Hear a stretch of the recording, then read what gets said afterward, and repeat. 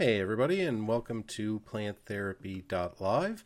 We are back with you all again for another week. My name is Ray. And I am Pache. And we have some more great cannabis conversation coming at you again this week.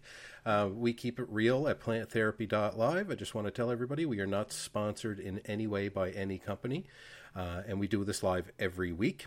We are now live streaming on YouTube and Twitch for anybody that wants to listen in real time. And we always post our recordings on Spotify and iHeartRadio. And Pache, why don't you tell everybody where they can get access to everything?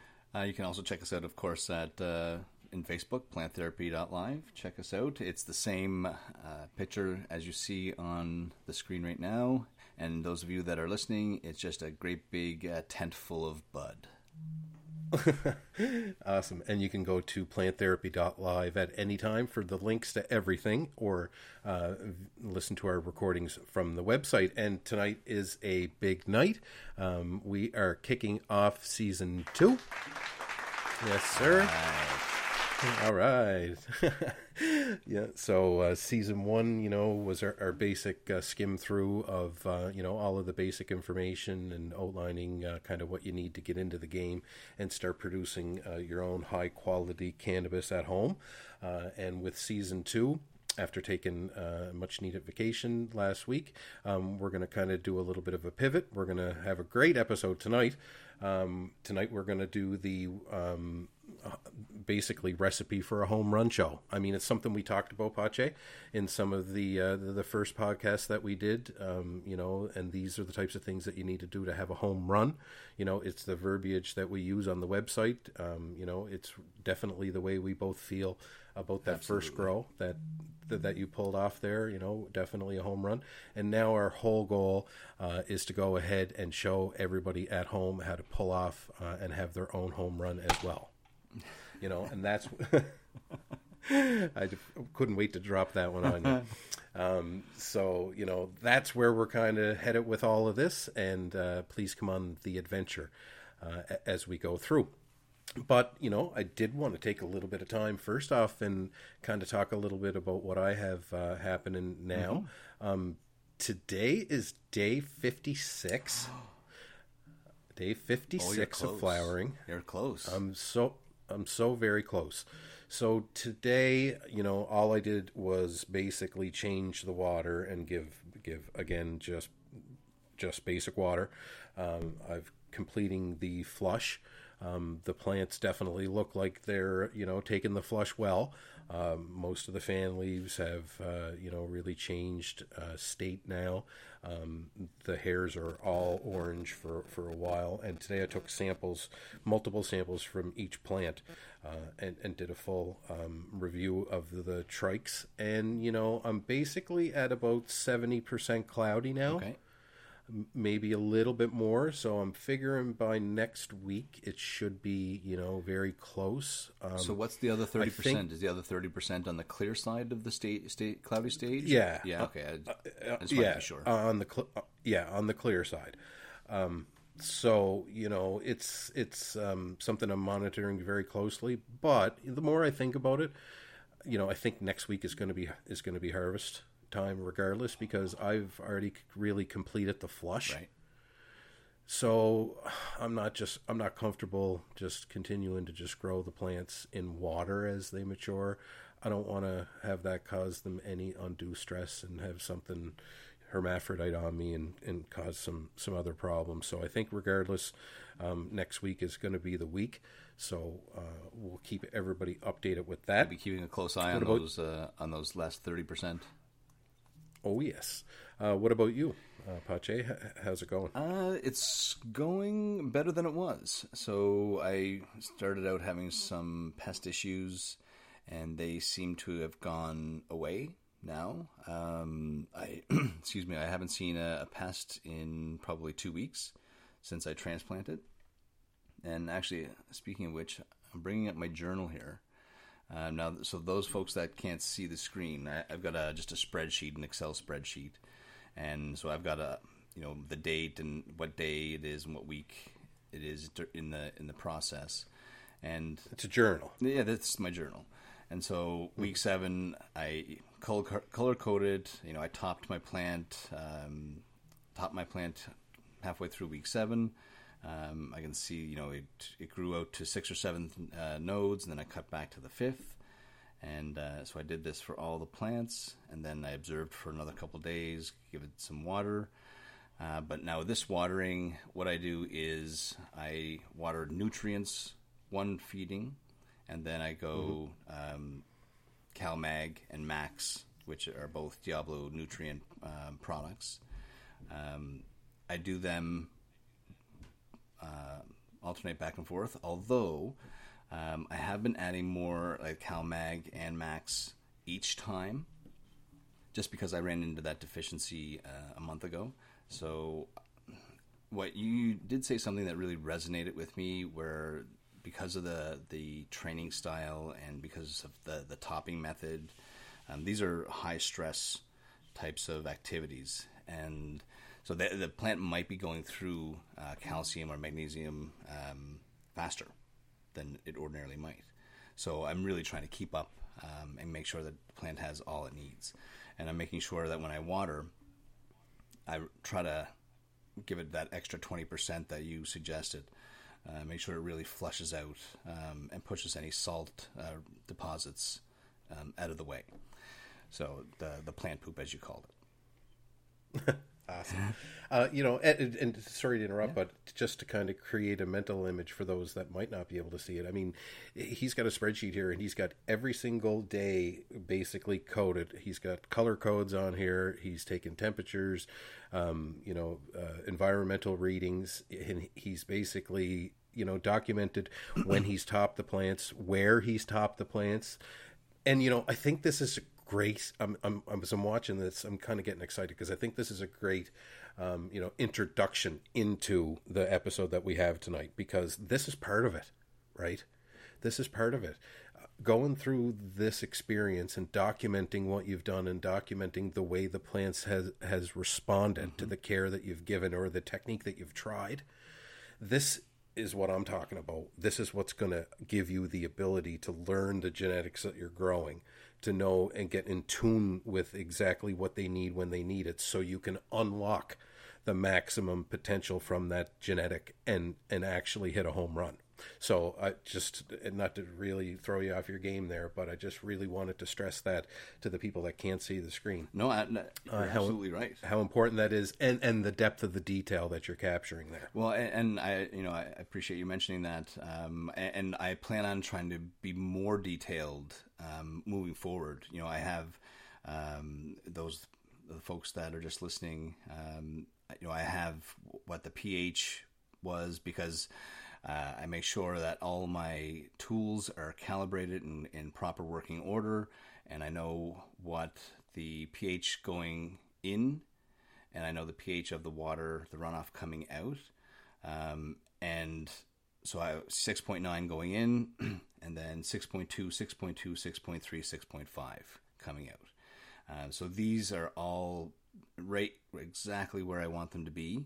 And that is because I went through the trouble of adding lime the previous week. And so that helped raise that soil pH, and my plants are just looking a beautiful deep green. You can really tell. Right. And I mean, this is just something so key to stress, right? Because your soilless mixture needs to maintain the correct pH, right? Otherwise, nutrient uptake is not going to occur, and it is not going to occur as efficiently. And there's charts and everything outlining this online. You can certainly look them up, but having your proper pH allows your plant to actually uptake the nutrients that are available in the mixture that it's growing in. So key, right? And again, this is something that we're going to lightly touch on as we go through the episode, but definitely a key component to, hitting a home run. Absolutely. And because I go through the trouble, I know that this is part of my methodology and part of my system. I'm very systematic with everything, pretty much. And now that I've introduced the Monster Max, which, improves the microbial activity in the soil, and that's going to allow for better uptake. So I better have my soil and my water pH in line, or I'm just wasting that Monster Max. Exactly. Very, very fair point. And I hate wasting anything like that. So, and then last week I transplanted, and so they went from a 1 gallon fabric pot to a 5 gallon fabric pot. And so this is their final resting place. And so they, now I have I do a long veg time.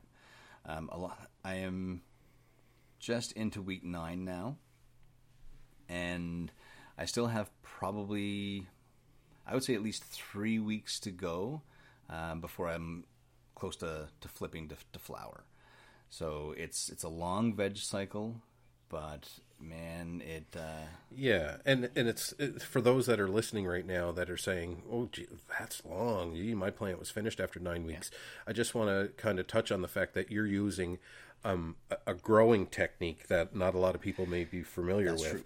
which is causing you to cut back the growth on the plant very aggressively. Yes. In the beginning. Right, which is, you're not able to build that early plant momentum, which is going to give you, the quick and the rapid growth as you get later through veg. So I just wanted to point that out. There's a method to the madness there. So, yes, anyway, and so the technique that I use is it's been coined by Nug Buckets, and so it's manifolding or mainlining, and so very quickly, your plant starts growing up, you cut the top off. And it forces the auxiliary buds to become the now new main stems, and there's 2 of them, one on either side. And so you go from 1 stem to 2 stems. So now you just doubled your potential yield. And then you can top those again and double your potential yield again. But you are limited, of course, by the size of your environment and the size of your light source. And, of course, the size of your pots. Yeah, so that's where we were, and so basically, I recommend to all new growers, even if you've been growing a while, keep a journal. It doesn't have to be as elaborate as what I have here, where everything's color coded, but that's just for my own ease and aesthetic value. And as I'm looking at yours, I'm like, yeah, that's it's a fantastic way to keep everything in order, and that's what you're comfortable with. Myself personally, I just use Microsoft Notes on my cell phone. In there, I'm able to I'll come up with a feeding plan and a grow plan basically through my weeks and what my ppm of my solution is going to be and whatnot, and I'll just make little notations with the grow plan, and as I complete each task, I'll put a check in the box next to it. I love that. And I just work through that way, and then as I take care of the plants, I make my notations of what I did, where I topped, kind of how things were looking, how they may have responded to a change that I recently made, whatever the case may be. So I'm documenting it as well in a format that I'm comfortable with, but I have access to it on my phone. I'm not able to share that here, but this is what we're doing, just so everybody's aware, right?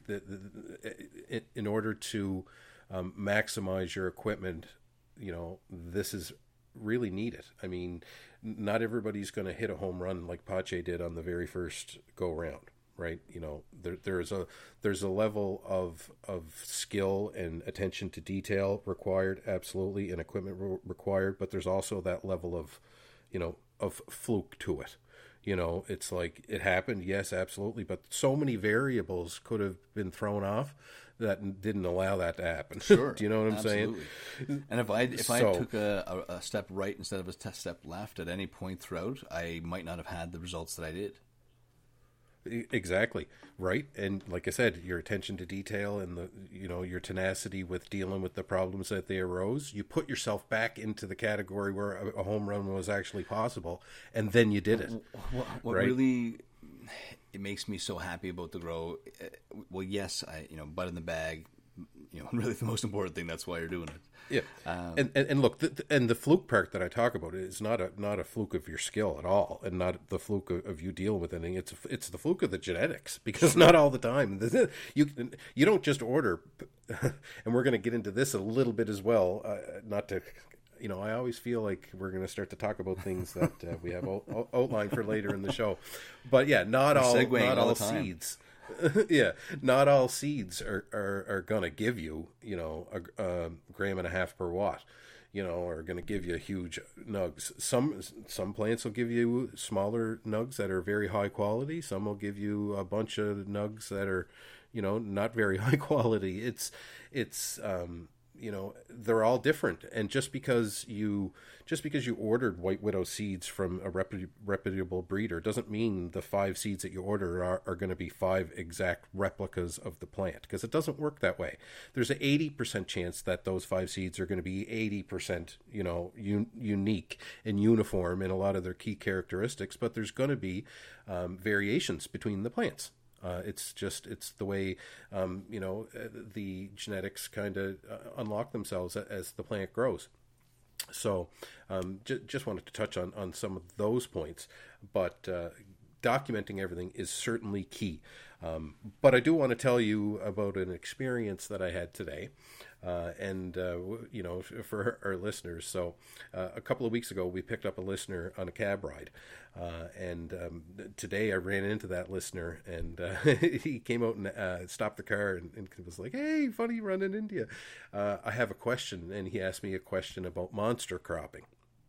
So I was able to kind of give him the information that he was looking for, and he got happy and went on his way.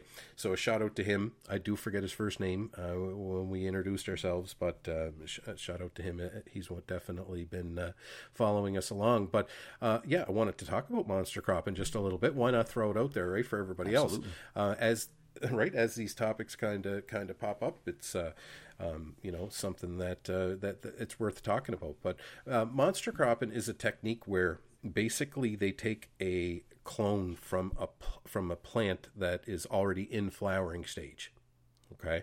And the method to this madness is if it's got a flower basically that has started or in some stage of growth, when you take the clone and root it, a lot of different branches grow out of the surface of that flower. And I mean, when I say a lot, I've seen up to a dozen different branches grow out of it. It's like, it's a very, crazy response. It looks kind of odd, but you get a bunch of different branches in a random amount depending, so it sets you up for a very aggressive, vegetative growth phase. And it's something that a lot of people use, on every single grow. It's something that I've used, on and off over the years. And we'll talk about why I don't necessarily do it all the time. We'll kind of touch on that. I think we can fit that in this episode as well. But so basically it just sets you up for a very aggressive growth phase for vegetative. And if you're filling a scrog net, this is the way you're going to get the foliage that you need to fill all your squares, basically. So I just wanted to lightly kind of get into that and talk about that. But the other point I wanted to make about monster cropping is let's say your plant is 3 weeks, 4 weeks into flowering. You can still do it, but those clones that you take require a lot more time to root. I think, from the plant's perspective, there's like a physiological arrangement that needs to happen. It needs to get itself out of vegetative growth. So if you're a couple of weeks in or 3 or 4 weeks in, it's going to need a couple of weeks to get back out. And once it can get back out and then get motored up for vegetative growth again, that's kind of when we can start to get the roots forming and the plant will start to grow. So just a point I wanted to make there, because a lot of the time if you're going to be taking clones from a plant that is 3 or 4 weeks into flower, they go a lot of the time to the brink of death before they root. And that's something important to know, right? They can end up worse for wear. And if you need 10, then you should take 20 or 30, try to take more than you need, because the death rate, can be a little bit higher depending on how deep they are into flowering. So just wanted to touch on that. Cool. Monster cropping is definitely a different type of technique. We're going to lightly touch on some other techniques as well. But again, tonight is the recipe for a home run show. Tonight, what we want to do is start getting into the habit of paying attention to the details. Because each time you don't, it's basically a strike. And if you get too many strikes, then you know what that means, right? Someone downloaded your soundboard. That's awesome. I like it. Hey, I figured you'd like me dropping those. So, but you can fluke a home run but getting one consistently right is the name of the game. If you want to play along and cover the costs of your power and cover the costs of your time. So who doesn't want to do this, kind of professionally and really pay attention and get to know the plant, right? To fully unlock the genetics, to fully unlock the quality, to fully unlock the terps and the flavonoids and all of the profiles, and to give you something that's grown with love, right? And something that is not mass produced and not necessarily grown with love, if you know what I'm saying there. Pache. Absolutely. I mean, because I still pop open my jars, and I've got my hygrometers in there, so I know what the temperature and the humidity is of all my curing jars, and so I'll check them visually.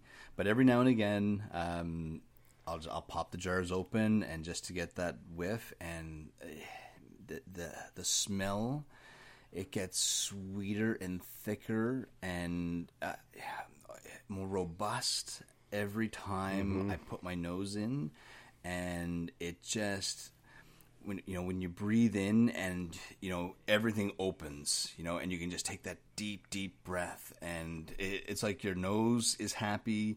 All of a sudden, you get that, you can feel the smirk or the smile creeping onto your face, and it's all that hard work and time and effort and struggle and frustration and excitement and what do I do next?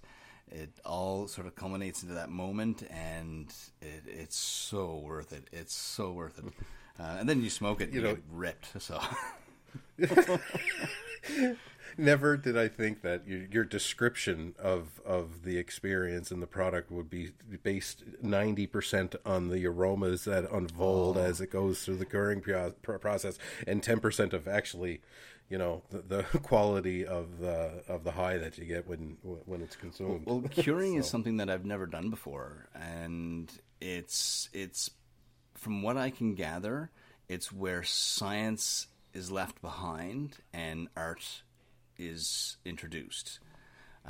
Yes, and it is something that I've been playing around with a little bit.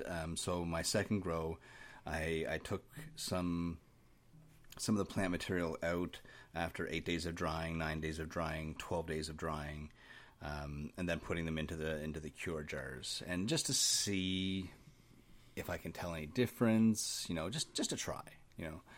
But I typically like to dry for 12 days before they go into the curing jar. So and that type of curiosity is awesome, right? Because it's like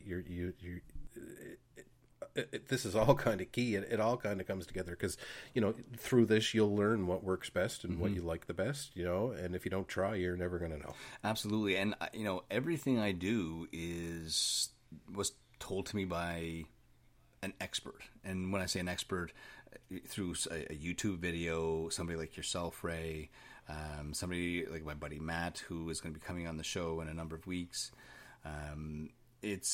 So none of this is anything that I came up with myself, although I take bits and pieces. For example, in the mainlining procedure, when you top a plant, you sort of prune everything below it. I don't do that necessarily. I sort of have taken some of your advice and left some key leaves on in key places where they're getting lots of photons, and I find that the stalk tends to get thicker faster, and that's what I want. I want that nutrient highway to be wide and moving nutrients and energy up. Yeah, and you want it to be able to support them, huge flowers, yes, right? I do. At the end of flowering as well. But yeah, I say we get into her. Lots of points have been coming up over our last 6 episodes, key points where we've kind of referred to that as this is one of those types of things that you need to do to hit a home run, and that's what we're going to talk about tonight, is all of those things in one episode. And really we did spend a bit of time, trying to really get all of the topics in line here, because there's a lot to it. Yeah, man, give her. Yeah. So, the very first thing that's super important, right, if you want to hit a home run, and that's having a clean workspace, a clean tent, a clean area, clean basement, clean room, clean grow room, whatever the case may be. And when I say clean, I mean, if this is something that you're just setting up for the very first time, the walls have to be washed, the ceiling has to be washed, the floors, if you've just completed a grow, you need to pull those drip trays out of the bottom of your tent. Those emergency drip trays that'll catch a flood in the event something happens. That's got to get pulled out. You got to clean in between them. A little bit of moisture could get trapped under there, and you could get a fungus that could end up spreading in your grow. Could maybe a spot where powdery mildew spores can stay alive for a while until they get disturbed. And then all of a sudden you're starting to deal with a problem in your grow room. This is all a huge part of it, because the cleaner your area is, the less insects that you'll have.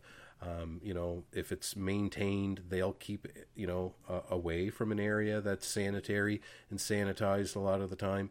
They'll kind of avoid that. So this is a huge part of it. And, you got to clean the top of your light fixtures.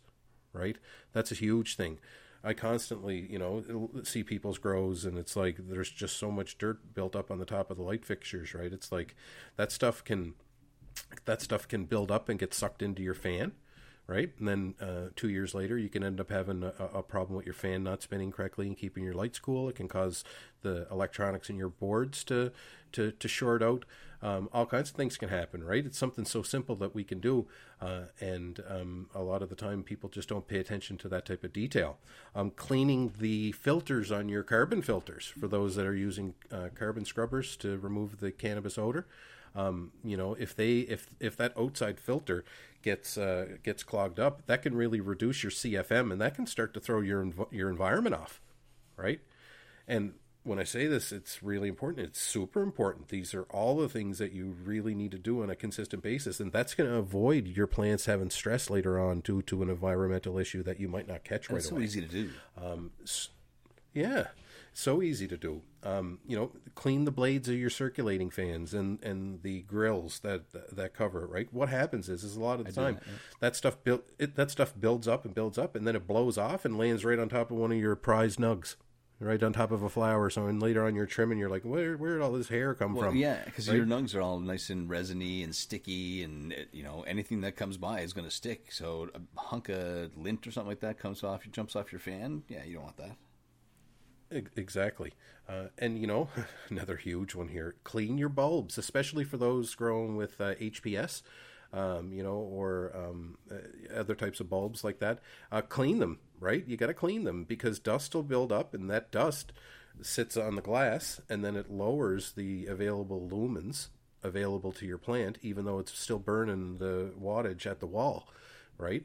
So this is if you've got a really dirty bulb, or if your LED panel is really dirty, if you're one of the listeners that has a glass panel covering it, if that stuff's dirty, it can reduce your lumen output by up to 40% sometimes, and that's not going to give you a home run. No. Right? If you got, I'll tell you what, if you're a home grower and you have dirty bulbs, or you have dirty glass on your air-cooled reflectors or your LEDs, that's strike one for you. So you've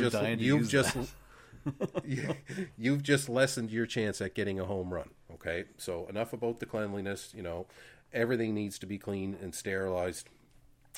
Choose your method. So all the times Mom go. told me to clean my room growing up, she was preparing me for a life of growing. Yeah. All right. That's, you know what? That you always have a positive way to spin things. So absolutely. Shout out to the moms out there. Okay. So, but you know, that kind of leads us into the next topic, right? And that's really to have calibrated equipment, right? You might know what the environmentals are, right?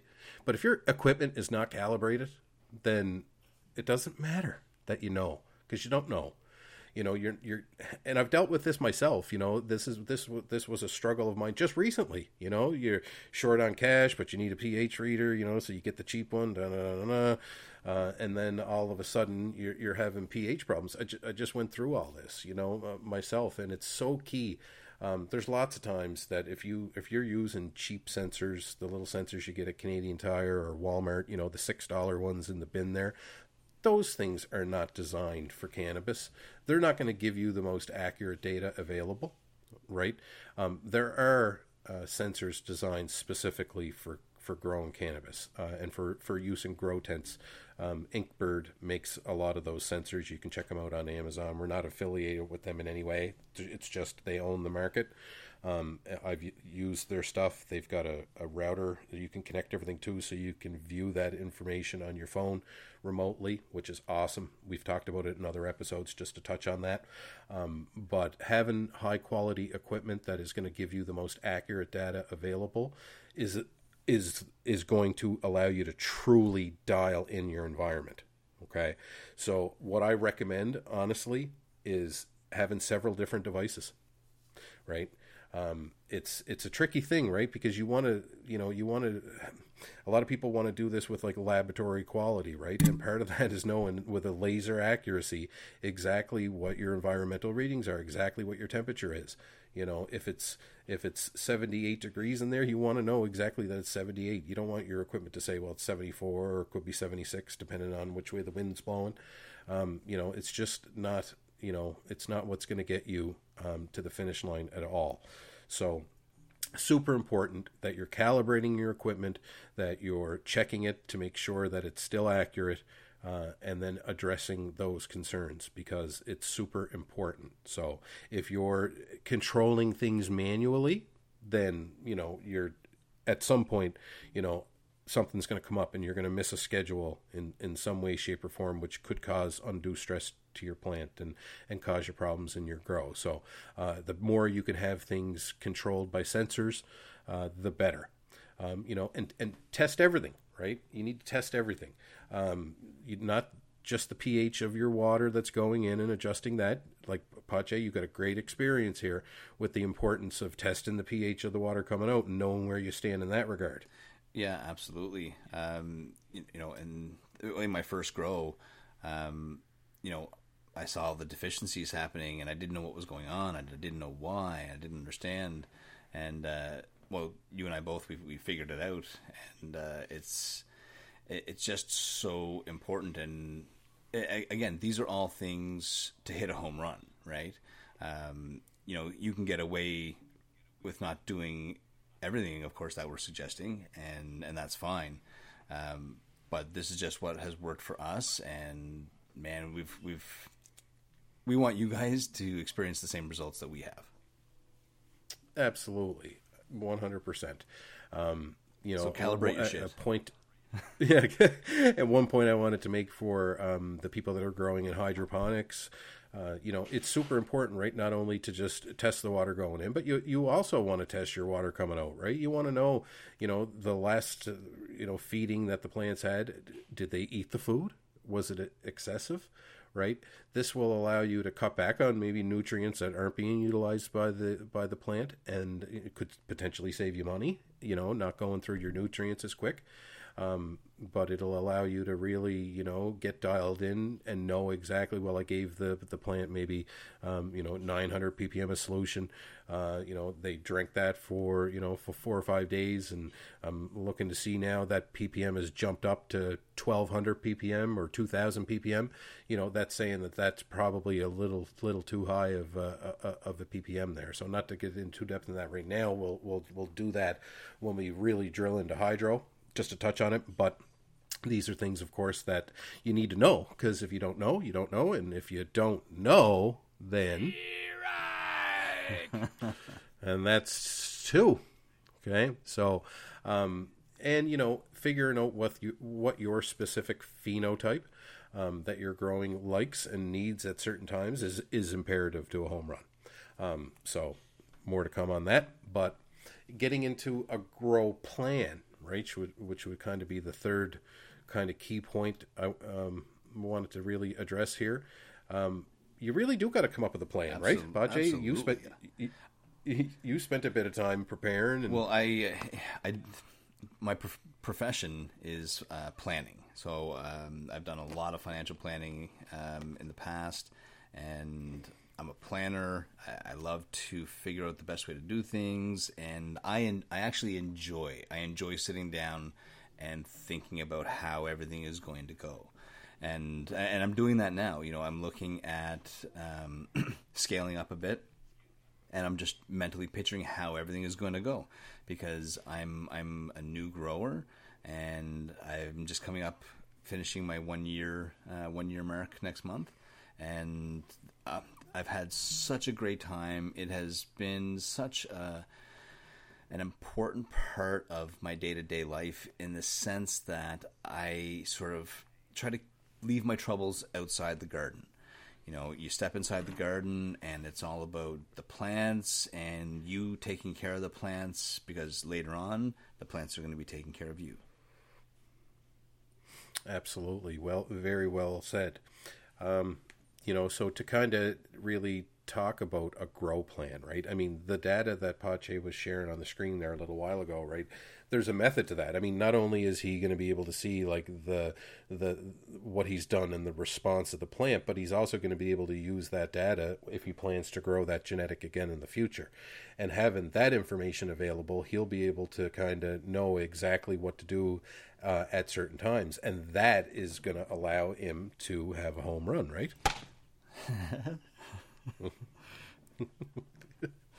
You never see them. No, I love it. Never seen them. But look, what is a home run, right? That's the question we're going to have to kind of ask. And that number can vary from person to person depending on your setup. The best thing that I can kind of suggest is, and kind of what everybody uses kind of as a home run to kind of know when they're dialed in and when they've kind of done a good job with a good genetic, is kind of when they hit 1 gram per watt. That's kind of, people cheer when they kind of hit 1 gram a watt. That's a shout out to you 400 watt HBSers that are pulling a pound in, off 4 plants, because I know you're out there. I see you posting your pictures on the Facebooks and all that stuff. So I know you're out there. So shout out to you guys. A shout out to the people using LED lights that are pulling in a couple of pounds. Pache, I know they're out there. Yes. You must know one somewhere. Yeah, absolutely. My first grow, I pulled in just a little over 1.5 grams per watt with 4 plants. And my second grow, it was just a little over 1.4 grams per watt with 2 plants. So, yep. No complaints. Shout out to the guy. Shout out to the guy in the 2x2 tent that doesn't have much, but he's got some CFLs, and he's pulling a quarter pound. Shout out to you, because I know you're out there too. I see you posting your pictures. So, just that's the question, right? A home run to me is different from a home run to you, is different from the guy that's, in a 2x2. I'd say it'd be fair to say that the home run is almost created in the goal setting portion of the plan. Right, exactly, right? Because it's like, here's the thing. Who wants 7 pounds of garbage? Yeah, exactly. So would that be a home run if I pulled in 7 pounds off a 1,000 watt HPS? Who knows? Right, maybe to somebody if you're putting them in your hair. Maybe. But what if maybe they want to make tea? But what if it's poop weed? Yeah. Right? Just straight up poop, right? Everybody's had it every once in a while, right? Just straight up poop. What if it is, right? So that's not a home run, right? But maybe off that 400 watt HPS, you pulled in a half pound of dank, just, lay you flat out, right? That's certainly possible as well, right? So just things to consider. What's a home run for me might not be a home run for you.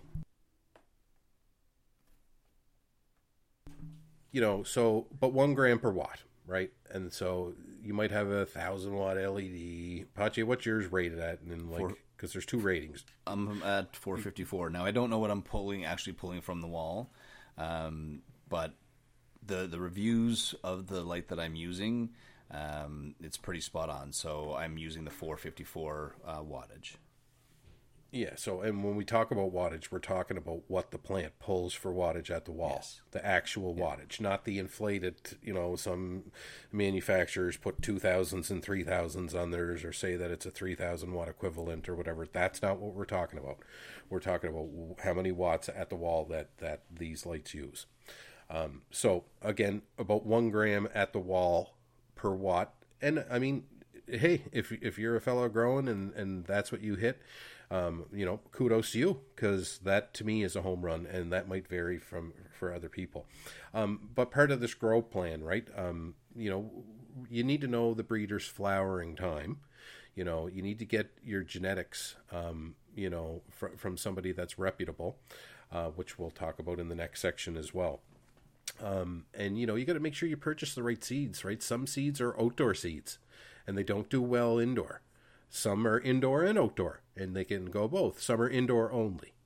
Some say that they're indoor and outdoor, but when you grow the indoor, it's great, and then you grow that same indoor, outdoor, and it's poop. I've had that happen quite a bit, right? So it's stuff that you really want to pay attention to. Pache is showing some descriptions from some of the sites here, and kind of how they label the specific genetics. Some strains, do well in both indoors and outdoors. But if you're going to be growing outdoors, you're really going to want to know what the susceptibility to like disease, what type of an immunity it has towards like mold, what its resistance levels may be, for defense. So that's kind of key information, right? If you're growing on the East Coast, shout out to all the East Coast outdoor growers this season who are just putting the time in and trying to salvage whatever they can due to mold and everything. But targeting strains that have the highest immunity to mold or have a highest resistance to mold is part of what you're going to be doing to have a home run outdoors, right? Especially if you're growing in the summer. Yeah, you can take a nice, beautiful purple kush that was supposed to be indoor and grow it outdoor and get a nice plant, and then all of a sudden you get these rock-solid nugs that just go to mold. I see it happen all the time. You got to find what works for that specific application, whether it be indoor or outdoor. And you also have to know kind of what type of high you like, right? Are you going to be, growing sativa? Maybe you're into sativas, maybe you're into hybrids, maybe you're into indica dominant, whatever the case may be, whatever you want, right? So you're going to have to know what you like first in the beginning as you're making your plan. And you're going to kind of have an idea of when you're going to want to do your harvest, right? By checking your trikes consistently to kind of get them where they need to be. A key part of the plan as well, and a key part of determining if you hit a home run, is knowing the light footprint of your plant. Of your light, and and knowing the size of the tent that you kind of have to fill up, right? Super important. A lot of people I see, right, they have, a flowering light that was designed specifically for a 2x2, and they're trying to get a 4x4 area out of it. It just doesn't work. It doesn't work that way. There's only so much photons to go around. That's right. And if you're trying to do a larger, canopy area with a smaller light that doesn't have that output, then you're not going to get a home run. That's just going to be another for you. So, just to kind of touch on some of that. And of course, part of the grow plan, part of growing efficiently and part of maximizing your scrog nets or maximizing your canopy space, right? You're going to need a growing technique because the plants will grow. We know this. The plant will grow. You can throw the seed or the clone into a pot and throw it under the light. It's going to grow. It's going to grow with one main stem pointing up, and it's going to have 5 arms that come off the plant, and that's going to be your plant. Is that going to give you a home run? Well, most of the time it's not. It's going to give you some nice pretty flowers. You're just not going to have a lot of them. So figuring out how you're going to train your plant in the beginning is something to kind of have as part of your plan. Whether you're going to be topping, which is just basically, cutting off a portion of the plant and two stems grow in its place. Or maybe you're going to FIM, which is kind of short for fuck I missed. That's a technique where you basically isolate the very tip top of the very top growth of the plant, and you use your fingers to kind of pull a portion of that off. And that kind of, not all the time, but sometimes it encourages the plant to release an enzyme, which causes a lot of different branches to shoot up, and it gives you the ability to cover a larger area.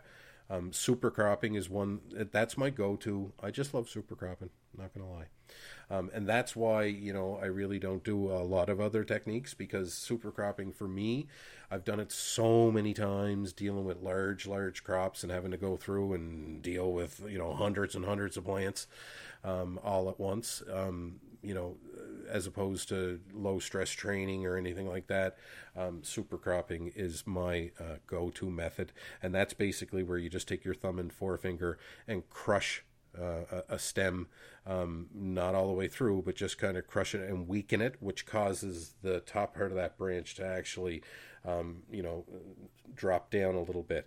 And what that does is it opens up the inside of the plant for new growth to start to come and fill the void that was created. And you can do this over and over again to cause your canopy to grow out wide. It's like fracturing a bone or something like that, and the bone calcifies, makes it harder and stronger. Sort of does the same thing a little bit with the plant. Yeah, or mainlining, right? That's the technique Pache keeps talking about, right? Employing all of these techniques are going to give you a home run. Okay, so that's something that everybody really needs to just kind of focus on and pay attention to, because really important that you're not just letting them grow au naturel. Because most of the time, that's not going to be what works. And pick one method and sort of stick with it. My first time, I started with LST, low stress training, and I really didn't know what I was doing. It was my very first time growing anything, and I was just 2, 3, maybe 4 weeks into it. And I started low stress training, and then I switched to manifolding or mainlining. And I don't recommend doing that. It really took a lot of time off the grow, in the sense, or added time onto the grow. But I love mainlining now, and it is my method of choice. Once you're successful with something, you tend not to want to do it another way. Absolutely. And that's completely valid, right? If it's not broken, don't fix it. And when you use a technique like that and you hit a home run, hey, you got the bragging rights, right? That's your thing. You got her on lockdown. And away you go. Got to take a quick drink. Yeah, give her, man. Yeah, so manifolding, I'm loving it, and I'm really happy that it has sort of caught your attention, and I'm gonna be interested to see if you pick it up. Absolutely, yeah. So there's a bit of tying down that's involved. Yeah, it's a little bit front heavy on the labor, but on the back end, it saves you labor. Mm-hmm. So we're going to see how this this harvest goes next week, and we'll see if I'm growing enough to get me through to the next harvest. Hey, I'm probably just going to keep kind of doing what I'm doing. Sounds like a home run. In it. Absolutely, it sounds like a home run to me. Yeah, but and having all the equipment and having dialed in equipment and knowing how to use it and picking, having a grow plan that outlines everything that what you need to do, when you need to do it. That's great and all. But those are the known variables. Exactly, those are the known variables, right? And then of course we get into the unknown variable, and that is good genetics, right? And this is something that good genetics, wow, there's nothing finer than a good genetic, let me tell you. But you don't always get that, right? I just recently got screwed by Crap King. Everybody knows who Crap King is. If you've been screwed by Crap King and you hear Crap King, you know exactly who I'm talking about. I won't go ahead and say their actual name. But if you're out there listening and you had a bad experience with Crap King, so did I. Absolutely. I wonder sometimes, do people just take seeds and say, oh, let's put these in the pink kush bag. Let's take these and put these in the white widow bag. Let's take these and put these in the Durban poison bag, and just write different things on there. It wouldn't surprise me if some people were out there doing that. How would you know, right? Just by looking at the seed, they can put it in whatever type of packaging. So getting good genetics from a reputable breeder is a huge portion of this, because like I said, you can have everything else dialed in perfectly, but if your genetics don't have the capability of giving you a home run, then Pache, what does that mean? I'm expecting a strikeout. Yeah. You're out. Oh, that's it. You're out. It's game over for you at this point, right? I mean, and there'd be nothing worse, right, than doing all the work and putting all the time in, and then only to come to find out that the genetics were bunk. I mean, that's got to be so demoralizing too. I mean, just yeah, and I mean, hey, I get it. I was once there. But then you go into salvation mode. I mean, there's got to be still got to save it. Here's how it happens. Here's how it happens with most people that would never really think to just go out and start growing. What happens for them guys is they get weed at some point that's got a couple of seeds in it. They hang on to the seeds or whatever. So they end up using bag seed in the beginning because it's like convenient. Oh, geez. Well, I have a windowsill and some soil over here. I could literally just put that seed in there and see what happens. And people do that all the time. It's something that, I see all the time. There's people that get it growing so big in the windowsill, they go out and spend money on a tent and transfer it over to a tent and get a light because they're like, oh, okay, I'm hooked now. But what happens sometimes is, of course, the genetics are bunk, right? If it's swag, it's swag. There's no two ways about it. You doing everything else correctly is not going to give you, quad A cannabis if you don't, if the genetics aren't capable. So it's something that everybody needs to pay very close attention to. Only get your genetics from a reputable breeder. I'm going to throw one name out there because it's, although I've never used this breeder, I know a lot of people speak very highly of Thug Pug. Okay, that's Thug Pug. Last time I looked, I think they had over 70 different strains available through different sites and whatnot. If you're on the market to try some genetics, I'm not affiliated with Thug Pug in any way, but go ahead and give them a shot. It's something that I think if you're looking to get a home run, this is kind of what you're looking at. But another thing I want to point out too, right, is like, have you ever heard the term pheno hunting? Absolutely.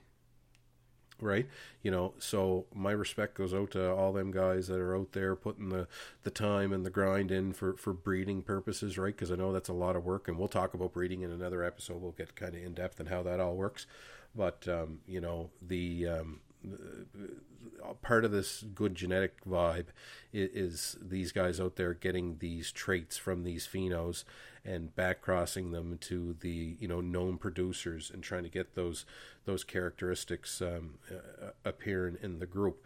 So lots of different breeders out there. Shout out to all them guys and girls, because I know that's work that's not necessarily fruitful for cannabis per se, but it's beautiful in its other ways. So we'll keep people updated too. I mean, as new breeders pop out. Pache, you just recently ordered. I did. I ordered some Bruce Banner. That's going to be coming down the pipe. And everything I order so far has been from TorontoCannabisSeeds.com. And so they're tied together with, I think, QuebecCannabisSeeds.com. And I've been lucky. I was searching around. You suggested I try White Widow for my first grow because it's a very forgiving plant and forgiving strain, rather. And so I searched around all the different sites, and this one seemed to have the sort of highest THC that I was looking for, because I was really looking for something to sort of smack me in the face like a shovel, and it delivered. I got to the end, and you do everything what you think is right, and you get to the end, you cure it, and then you finally try it, and you're hoping. The first time you smoke what you grow, I was a little nervous because I just was dreading the fact that it would all be, not for naught, of course, but it was just so important that I produce something that was a higher quality than what I was purchasing. That was just so important to me, and it happened. And now I can't go back. So I'm growing for life now. Awesome. Love it. But yeah, so good genetics, right? And knowing the genetics, that's the key takeaway kind of from this section. That's part of what Pache was showing earlier and what we were talking about, documenting everything. That's going to give you the ability to know and understand your genetics specifically. So you might not get a home run the first time, but you might get it the second time or the third time if you start paying attention to the little details and get everything dialed in. But, next section too, right, is you got to have equipment that's tried, tested, and true, right? Super important, because if your equipment is not capable of a home run, then, that's something you just really got to look at. There's nothing worse than watching a plant grow and suffer and then, not have a good outcome there. If your light is very low quality or not the right spectrum, that's going to end up being, a big nemesis to you. If you have no airflow, right, in your tent, that's going to really throw your CO2 off and cause you to be susceptible to mold and mildew. So, you got to really take apart those fans and clean things and make sure they're operating at best capacity. Make sure your dehumidifier screens and your filters are cleaned. That you're filling them regularly and emptying them regularly, and you kind of have a schedule for that.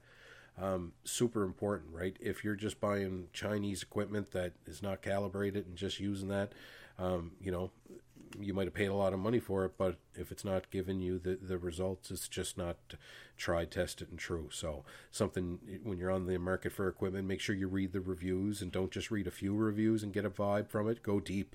You got to go Absolutely. deep in the reviews. You'll start to see things consistently appear, right? And you can check the reviews, like the 1 stars and the 2 stars, right? So, and that's what I do. Yes.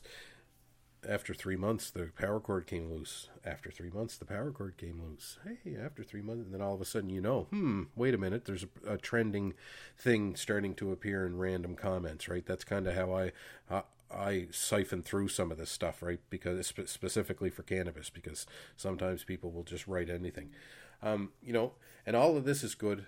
But hey, Pache, I think this is like the number one thing I said to you in the very beginning for advice, that you got to have patience. Right? I don't know. I was in a hurry. I wasn't listening. Yeah. Yes. Exactly. Exactly. But you got to have patience, right? Really, and it's not just patience waiting for the weed to grow. You got to have patience with your harvest. Getting those trichromes, right where you want them for maturity and for potency for what you're looking for. Just even in watering, you go 3 days. And you're like, geez, it's day number 4. I want to water. Well, maybe it might not be ready yet. It might not be ready for another day or 2. So, but you're That's always right. Sort of chomping at the bit. You want to do as much as you can. You want to help it along as much as you can. It's helping. Right. I'll just give it a little bit of water right now. You end up watering too much, you're going to start to have problems, right? And that's going to be directly related to your level of patience. And again, patience correlates to a big part of again, that spreadsheet that Pache was sharing and documenting your grow, because, that's part of being patient, waiting for the play to come to you. Then you can kind of document that, and be patient enough to catch it when it happens, right? Super important. So, patience is probably the number one thing cannabis taught me in the beginning, because me, I put the first group of seeds in and I was like, is it done yet? That's kind of how fast you're sitting there with a zigzag in your hand. Yeah, exactly. Yeah, I learned a lot over the years. So, and then of course, the last kind of point to kind of wrap this up, attention to detail, right? Don't skip leg day. Huge part, right? Yeah, no, absolutely. Clean your stuff, clean your tools, clean everything. I mean, every time I take my pruning snips out, I rub them in alcohol every single time without fail. I've never not done it. And that habit is now ingrained, and it would be insane for me to just pick up my pruning snips or shears and start cutting without cleaning like that. No, that would never happen. Yep. It could be, skipping a week spraying your plants with something preventative. I haven't really seen them around in a while. I'm going to skip that today. And then all of a sudden you end up starting to have problems. You're back right? to day one. So, exactly. So, attention to detail, attention to checking your plants on a regular basis and getting in front of any potential problems that can arise, because there's lots of things that can take you out of this. And let me tell you, there's lots of things that can arise that can really ruin your crop, and there's nothing worse than having to reset after a couple of months and start all over again. So, huge points made there. And then, of course, the last thing kind of came up when you and I were talking before we went live here, Bache, just with regards to hey, you've been kind of working on plants for 6-8 months now, right? And getting down there low when them plants are sitting on the ground, right? You got your net in the way, and you can't. It's sometimes you got to get deep in there, right? That for us older fellas, and I mean you're way older than me, so I can. You're lucky you're 100 kilometers away. Oh, nice! You had the laugh track ready. That's awesome. Yeah, you were probably wringing your hands. Oh, I'm going to get him right at the end. I'm going to get him.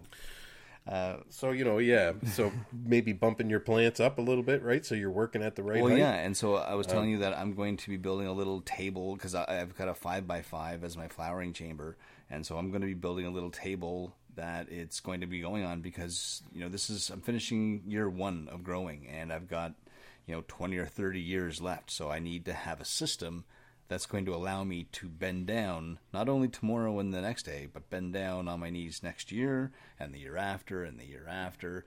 And when you're down and you're sitting sort of cross-legged for a while, and you're tying down and pruning and snipping and doing all this stuff, and then all of a sudden you go to get up, and you're thinking, holy God, I should have had a plan for this.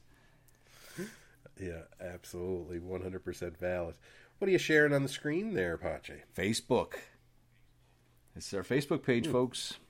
Come over and check us out. Yeah. Check out our photos. We've got lots of photos of our grows, and we're going to be adding more each harvest. And we're going to also be getting into things like, eventually, of course, but we'll be getting into things like pressing rosin and making hash and making edibles, and we're going to be making some different products, and we're going to be trying them out and getting them out there to some people and having them try it out.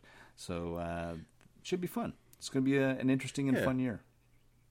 Yeah, and we have our first live guest scheduled next week. Woohoo. Chris Backer is going to be joining us next week, and he is affiliated with Maritimers United for Medicinal Marijuana, and he heads off the Cannabis Substitution Project in Halifax. So, hey, when we first started in the introduction episode, right, we talked about we're not only going to talk about cannabis and growing cannabis, but we're also going to talk about, cannabis from a medical perspective, and we're going to be talking with people that are doing things from a medical perspective, and we're going to get into some talk about what it's done for us. Absolutely. Bache, we didn't go down any of those rabbit holes just yet. No, so that's coming because some news that I just mentioned to you not long ago is I just got a prescription for marijuana. So I'm going to... I want to know all about that. Well, we're going to get into that. It's going to be a story. We're going to have an episode. It's going to be a story. Yeah, we're going to have an episode dedicated specifically to how do I get my license? How do I get my... How does it work? We're going to actually have somebody come on the show and talk to us about that. It was the person who guided me through, and she was fantastic, and she's agreed to come on the show, so really looking forward to having her on. Awesome. Okay, so with that being said, I think we've kind of hit all the topics this week. So if you pay attention to the details, then, a home run is definitely going to be in your future. So once again, my name is Ray. Pache. And join us live again next Sunday at 8 p.m. Atlantic Standard Time, 7 p.m. Eastern Standard Time. And happy growing, everybody. Have a great week. Great week. All right. Bye.